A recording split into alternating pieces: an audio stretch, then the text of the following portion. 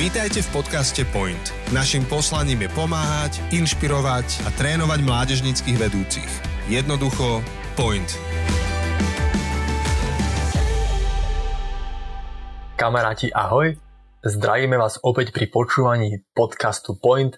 Aj dnes tu so mnou sedí náš host, je ním nikto iný ako Maruška Skonc. Maruška, vitaj. Ahoj, Daniel.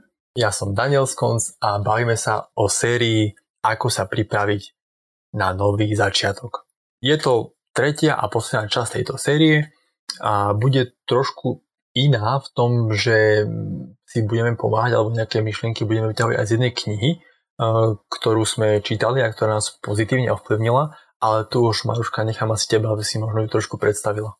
Áno, my keď sme rozmýšľali vlastne aj s tebou, Daniel, spolu na touto celou sériou, tak hneď nám obom napadla vlastne táto knižka, ktorá sa volá Emotionally Healthy Leader.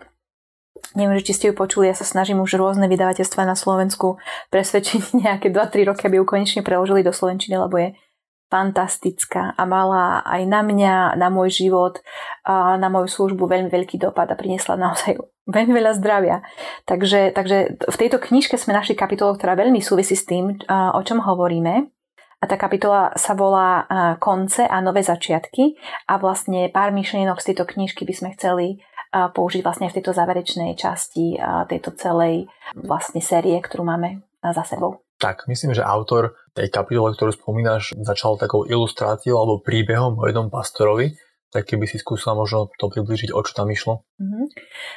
Bol to príbeh o takom klasickom bežnom, je to síce akože teda pochopiteľne príbeh z jeho prostredia zo Spojených štátov, o takom klasickom pastorovi, ktorý viedol nejaký 150 členný zbor a v určitom bode ten pastor vnímal, že už je čas teda sa rozlúčiť, aj čas odísť do dôchodku a že ten zbor je pripravený na nejaké nové veci. Ale ľudia z toho zboru protestovali, boli takí, že nevedia, kto iný by tam prišiel, nevedia, že či sú na to pripravení, ako by to vyzeralo, tak ho presvedčil, aby zostal ešte 1 rok, aby zostal potom ešte 1 rok a ďalší rok. A vlastne sa ten odchod nejakým spôsobom naťahoval, ten pastor už nemal ďalšiu víziu, že kam ten zbor ide posúvať ďalej a v priebehu 3 rokov sa počet ľudí v tom zbore vlastne zmenšilo polovicu. A ľudia sami začali odchádzať a vlastne ako keby boli sami prekvapení, že kde je problém.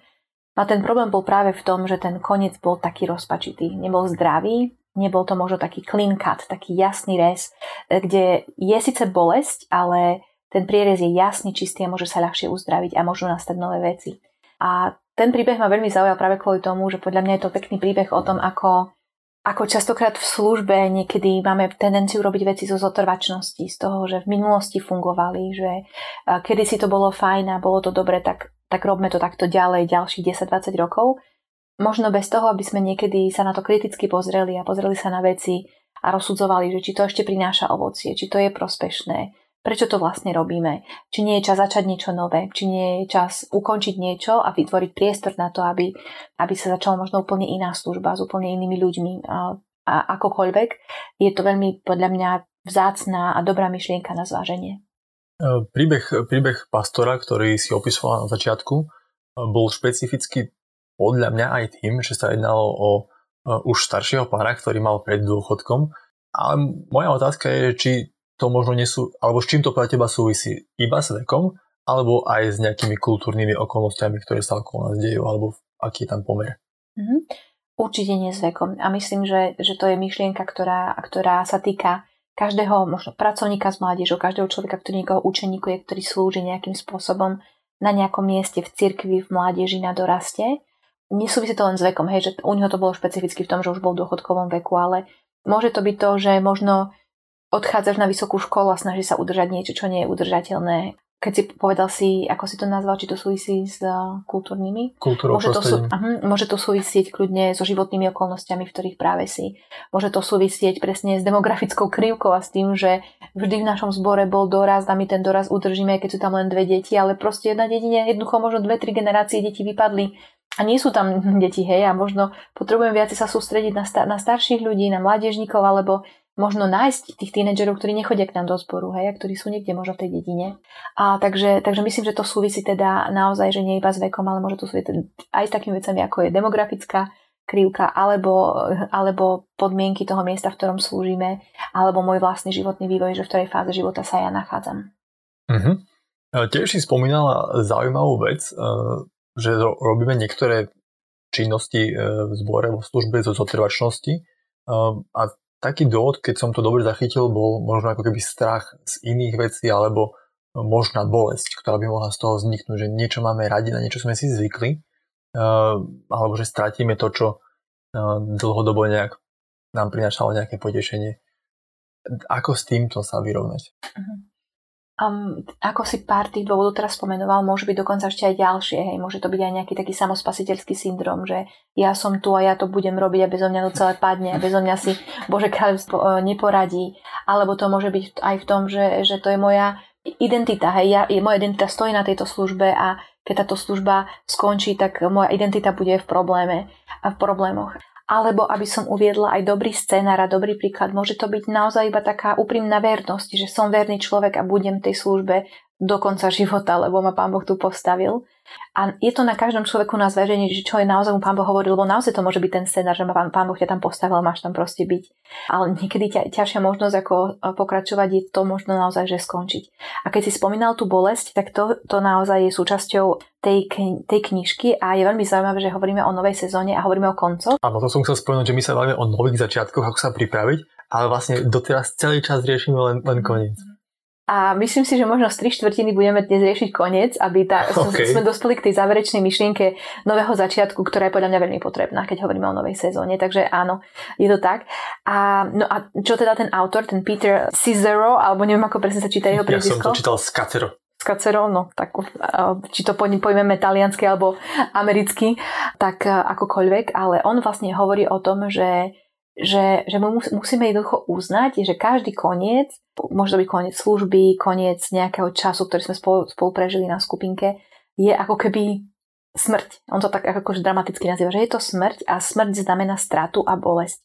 A priznať to, že jednoducho niečo strácam tým, že niečo končí a bolí to. A jednoducho priznať tú emóciu, netváriť sa, že je to v pohode, nehrať široké ramená, ale naozaj priznať, že toto je teraz bolestivé, je to ťažké, je to smrť, je to koniec a niečo končí, ale potrebujeme to ukončiť, neviem, či to môžem tak nazvať, ale že elegantne, hej, s noblesou, s milosťou, s jasnosťou. Že nekončiť, keď si predstavím, koľko služieb, alebo spoločenstiev, alebo skupiniek, to sa tak ukončilo do stratená. Vieš, že nejak sa to od mesiaca na mesiac s menšou sporadickosťou dialo, až to nakoniec skončilo tak, že vlastne už vlastne sa to nedialo. Hej, ale o čo lepšie je to ukončiť s oslávou, s tým, že ďakujeme Pánu Bohu, že niečo sa dialo, prinieslo to krásne ovocie, ale jednoducho už vidíme a vieme rozpoznať, že už to viac ovocia neprináša a jednoducho je koniec tej veci. Ale priznať tú bolesť a priznať, ako sa cítime, ako keby taký prvý začiatok k zdraviu. Že si povieme, že teda je to v poriadku, že to bolí. Mám pocit, že to je taká naša možno aj kultúrna vec, že sa tej bolesti chceme vyhnúť. Či už keď zažijeme nejakú stratu v živote, že o niekoho prídeme, s niekým sa rozídeme, tak väčšinou človek má takú tendenciu nejakým spôsobom to potlačať hlbšie alebo nejak sa tomu nevenovať, nerozprávať o tom. A asi sa to prenáša potom aj do služby a života v cirkevnom zbore. Presne tak. Presne ako vravíš. A dokonca to v tejto knižke, keby ste si ju chceli preštudovať celú, čo vám ju veľmi srdečne odporúčam, alebo dokonca možno ešte nahráme nejaký podcastík s ďalšími myšlienkami z tejto knižky. A tá myšlienka zaujímavá je tá, že nielen, ako si povedal, že kultúrne, hej, sa tomu možno snažíme nejak vyhnúť, ale dokonca aj rodina, z ktorej pochádzame, môže ovplyvniť to, že to, ako sa vyrovnáva so stratou naša rodina, či sa snažia to zmiesť pod koberec, že to nie je dôležité, alebo sa hrali tak, že to zľahčovali, alebo to úplne ignorovali a nerozprávalo sa o tom, je dosť veľmi pravdepodobné, že tento kľúč riešenia alebo správania sa pri strate prenesieme aj do služby. Čiže to je taká zaujímavá ďalšia myšlienka, že či to vieme naozaj spracovať zdravo, alebo prirodzene tam bolo niečo zvláštne, ako to naša rodina spracovávala, akúkoľvek stratu alebo bolesť a my si to prenášame aj do služby. Dobre, tak ak tomu správne rozumiem, tak prvú vec, ktorú sme zatiaľ z toho textu, z tej knihy vyťahli, je, že dôležitou vecou je uznať tú stratu, pomenovať ju a prijať. Áno. A druhou vecou s tým súvisiacou je to, že ten čas, ktorý nastáva ohľadom ukončenia nejakej služby, nejakej veci, že niečo sa končí, je ako keby taký zdĺhavý, nepríjemný proces. Hej, že častokrát sa to neudeje zo dňa na deň, z minúty na minútu, že uzavrieme, tak túto skupinku končím. Niekedy to trvá mesiace, kým sa ako keby v našej hlave, v našom srdci sformuluje nejaká konkrétna myšlienka alebo poznanie, že je čas niečo skončiť. A toto čakanie in between, ako to on nazval, že som medzi niečím, čo už končí a ešte nezačalo, je častokrát veľmi mätúci a dlhší, ako by sme chceli. A pripraviť sa na to a rozumieť tomu, že je to tak a že je to prirodzené a že to nie je chyba a že to nie je zlyhanie, len jednoducho je to prirodzený postup, ako veci fungujú, je veľmi dôležitý pre zdravie a pre porozumenie, že ja som teraz v tom čase in between medzi dvoma vecami a príde mi to, že je to také zvláštne, necítim sa v tom dobre. On dokonca spomínal aj to, že má špeciálneho mentora na to, aby s ním tento čas spracovával.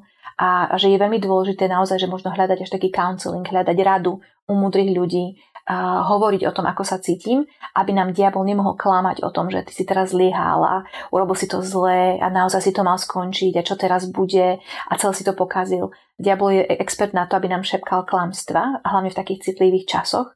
A preto je dôležité poznať a rozumieť, že áno, je to ťažké, bude to ťažké ešte chvíľu, ale potrebujeme trpezlivo prečkať. Čiže tu by sa hodilo také známe ustálené slovné spojenie, priniesť tie veci na svetlo, vlastne uznať to, že tá bolesť tu je a potom o tom rozprávať a nejakým spôsobom to spracovať. Je tam ešte niečo? Áno, ďalšia vec s tým súvisiaca je vlastne taký pekný motív, to som počula už od viacerých múdrych ľudí, jeden z nich vlastne bol práve autor tejto knižky, ktorý hovorí o tom, že ako môžeme zobrať celú tú situáciu, ktorá je vyslovene nepríjemná, vyslovene ťažká a namiesto toho, aby sme sa tak v tom akože hladkali si ego a ľutovali sa, zobrať to ako príležitosť na to, že vedia, cez celý ten proces môžem poznať na konci Pána Ježiša ešte lepšie. Vlastne cez celý ten proces sa môžem podobať na Krista nakoniec ešte viacej ako na začiatku. A ja môžem vlastne rásť vo svojom vzťahu s ním a spoliehať sa na ňo každý jeden deň, keď sa cítim neisto, neviem, čo bude ďalej, tak sa spoliehať na to, že Pán Ježiš je ten, ktorý ma cez to môže celé preniesť. A na konci toho procesu je ako keby vedľajší produkt, veľmi krásny, ten, že môj vzťah s Kristom je hĺbší, lepší, pevnejší a silnejší, ako bol pred tým procesom. Super, až som sa nad tým zamyslel. Tak ako počúvam toto všetko, stále sa bavíme o tých koncoch, ale chceme v kontexte nových začiatkov. Čiže možno ak to počúvate, tak uvažujete nad tým, čo bolo, skončilo sa leto, skončil sa školský rok, skončili sa nejaké skupinky. A čo by z toho možno mohlo vzniknúť? Niečo, čo je preč, čo sme stratili, čo je boľavé? Aký by mohol byť ten nový pekný výsledok? To je tá štvrtá jeho myšlienka, ktorá je presne odpoveďou na tvoju otázku. A to je to, že musíme stať pevne na poznaní, že všetky tie konce, tá strata, tá smrť, tá bolesť a dokonca aj to čakanie boli vlastne vstupnou bránou k novému začiatku, k niečomu novému, čo mohlo vzniknúť. A ja rozmýšľam, že ja sama vo svojom živote koľkokrát som možno, že prišla o niečo nové a o niečo vzácne. Práve kvôli tomu, že som sa snažila 2-3 roky resuscitovať nejaký vzťah, ktorý proste prirodzene skončil, alebo skupinku, ktorá už bola prerastená a pripravená ísť a slúžiť ďalej a už sme to robili len z nejakého pohodia, že nám bolo spolu dobre. Alebo služba, ktorá už nedávala zmysel a ľudia sa tam vymenili a možno, že ľudia, čo to počúvajú, naši posluchači, možno presne sú v tej situácii, že tušia, že možno ich čas už pomaličky končí, alebo že ich Pán povolá do niečoho nového, alebo ja sa urobí ten prvý krok. A táto nová sezóna, vlastne celá táto naša séria nám dáva naozaj príležitosť na to sa zamyslieť a porozmýšľať, že či to všetko a tento nový začiatok síce už možno, že je pokročilý október, ale či to predsa len nie je šanca na to, pozrieť sa, že čo nové môže byť pred nami, aký nový začiatok nás čaká. A to, čo mne sa veľmi páči na tom celom, na tej myšlienke je, že možno niekedy, keď odvážne vieme urobiť ten clean cut a veľmi jasne a pekne niečo ukončiť, môže dať príležitosť na to, že môžu povstať noví ľudia. Hej? Že niekedy možno ja potrebujem odstúpiť, aj keď to vyzerá scary, veľmi desivo a neisto, ale keď múdri vodcovia, ktorí vedia, že Pán Boh ich už ťahá z niečoho preč a sú poslušní tomu hlasu, napriek tomu, že to vyzerá, že na tom človeku stála celá služba, veď on je branding tej služby, a keď tí ľudia ustúpia tak noví vodcovia môžu povstať, noví ľudia môžu povstať, ktorým Pán Boh dá nové vízie, majú novú silu, nové nápady, novú energiu, ktorú môžu do toho vložiť, alebo vlastne môžu začať úplne že nové koncepty, nové služby, nové myšlienky, úplne novú víziu, mať úplne že novým smerom. A je škoda, že možno práve o to prichádzame kvôli tomu, že sme niekedy neodvážni, alebo niekedy tvrdohlaví, alebo niekedy nevieme, ako to spraviť, tak tam zostávame ďalšie roky. Výborne, Maruška, ďakujem pekne. Ja mám ešte, ako ťa počúvam, nejakú otázku či dve, tak skúsim položiť tú prvú. Keď rozmýšľam nad službou v doraste alebo v mládeži, je prirodzené, že niekoho to baví dlhé roky, možno niekto tak ako rastie, tak rastie aj obecenstvo, ktorému slúži, ak to tak nazviem, a komu sa venuje.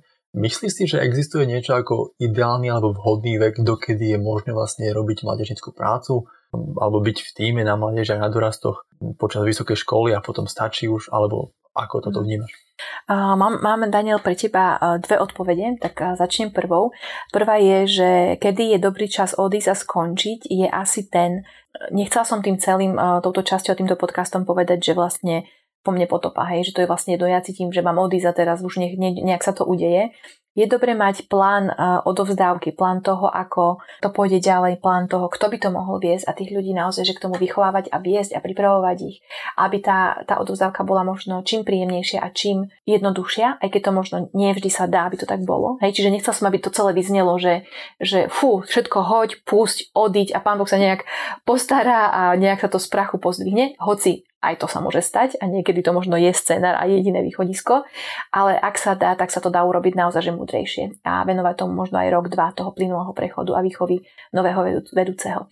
No a tá druhá vec, tá druhá polovica, na ktorú si sa pýtal, tá druhá vec, to je taká moja srdcovka, veľmi mi na tom záleží, pretože príliš veľa pracovníkov s mládežou, príliš veľa vedúcich som videla odísť do mládežníckeho dôchodku, keď skončili vysokú školu, oženili sa a mali deti. A to bol vlastne koniec ich nejakého aktívneho kresťanského života a nejak tak sa strácajú tí ľudia, ale v obrovských číslach, ja hovorím možno o 90% ľudí, o ktorých už nie je nič počuť a nikde ich nie je vidieť. A to mi je osobne strašne ľúto, hlavne preto, že už mám dosť veľa rokov a že už som za tým v tom veku, kedy sa tí ľudia strácajú, moji rovesníci sa strácajú okolo mňa. A mne to je veľmi ľúto a preto sme tým nechceli povedať, že teda je čas ukončiť. Prizvukujme tú druhú stránku, že ukončíš niečo, aby niečo druhé mohlo vzniknúť. A treba sa Pána Boha pýtať, čo to je. Ja to úplne chápem. Nikto možno to nechápe lepšie ako ja. Ľudí, ktorí sa cítia starí na to, aby robili s mladými a cítia sa tak, že že ja už neviem, ako robiť s dorastom, ja neviem, o čom sa vám rozprávať s generáciou Z. Hej. Ale to je v poriadku, ale ja úplne verím, že Pán Boh má pripravené niečo ďalšie, nejaký ďalší krok, nejakú ďalšiu generáciu, nejakú ďalšiu službu. Môže to byť služba múdrosťou, hej, tým, že už mám niečo nažité, načítané, viem niečo, môžem radiť ľuďom, môžem sa s nimi modliť, môžem slúžiť svojou domácnosťou, tým, že otvorím svoje dvere, môžu byť u mňa skupinky, môžem niečo pripraviť pre ľudí, ktorí sú mladší a slúžia, majú energiu a povolanie, ktoré ja už možno nemám. Takže určite verím tomu, že pre každého jedného človeka do konca života, do tvojich 92 rokov, Pán Boh má plán a zámer s každým jedným dňom, ktorý pre tebou je. A má pre teba plnosť života a má pripravených strašne veľa vecí, ktoré sú na tvojom stole, aby si ich spravil pre Božie kráľovstvo. Či si v službe na plný väzok, či si ekonóm, právnik alebo mamka na materskej dovolenke. Pre každého jedného má Pán Boh plán a zámer na každý deň, ktorý žijeme. A veľmi, veľmi, veľmi smutné je, keby sme sa tomu mali minúť. Takže či si mladý alebo starý, na tom nezáleží. Ak ukončuješ nejakú časť služby, tak veríme, že sa to dá spraviť príjemne, elegantne, nejakým takým prijatím toho a že je za tým niečo ďalšie, čo Pán Boh ponúka. Presne tak. Maruška, tak ti ďakujeme veľmi pekne. Myslím, že sme túto tému vyčerpali a ja by som ti chcel poďakovať, že si prijala pozvanie a že si s nami tieto 3 epizódy trávila a odovzdala časť svojej múdrosti. Verím, že ťa budeme ešte v podcaste niekedy počuť a že príjmeš pozvanie. Takže ďakujem ešte raz. Ďakujem aj tebe, Daniel. No a už tradične ďakujeme aj všetkým vám, ktorí nás počúvate. Dúfame, že sú tieto podcasty pre vás prínosné alebo príjemné, už akokoľvek. Tiež Maruška mi spomínala predtým, než sme to začali natáčať, že môžete jej pokojne aj písať na Instagram, ak máte nejaké doplňujúce otázky, príbehy, alebo ak vás niečo zaujalo, tak si ju viete nájsť na Instagrame, na Facebooku, ozvať sa jej, ona bude veľmi rada aj vám na to odpíše.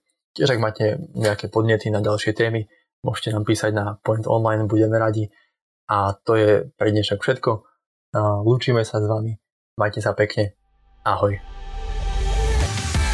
Toto je záver ďalšieho dielu podcastu Point. Ďakujeme, že ste si nás vypočuli. Tento podcast zastrešuje tréningové centrum Kompas. Naším poslaním je pomáhať, inšpirovať a trénovať mládežníckych vedúcich. Jednoducho Point.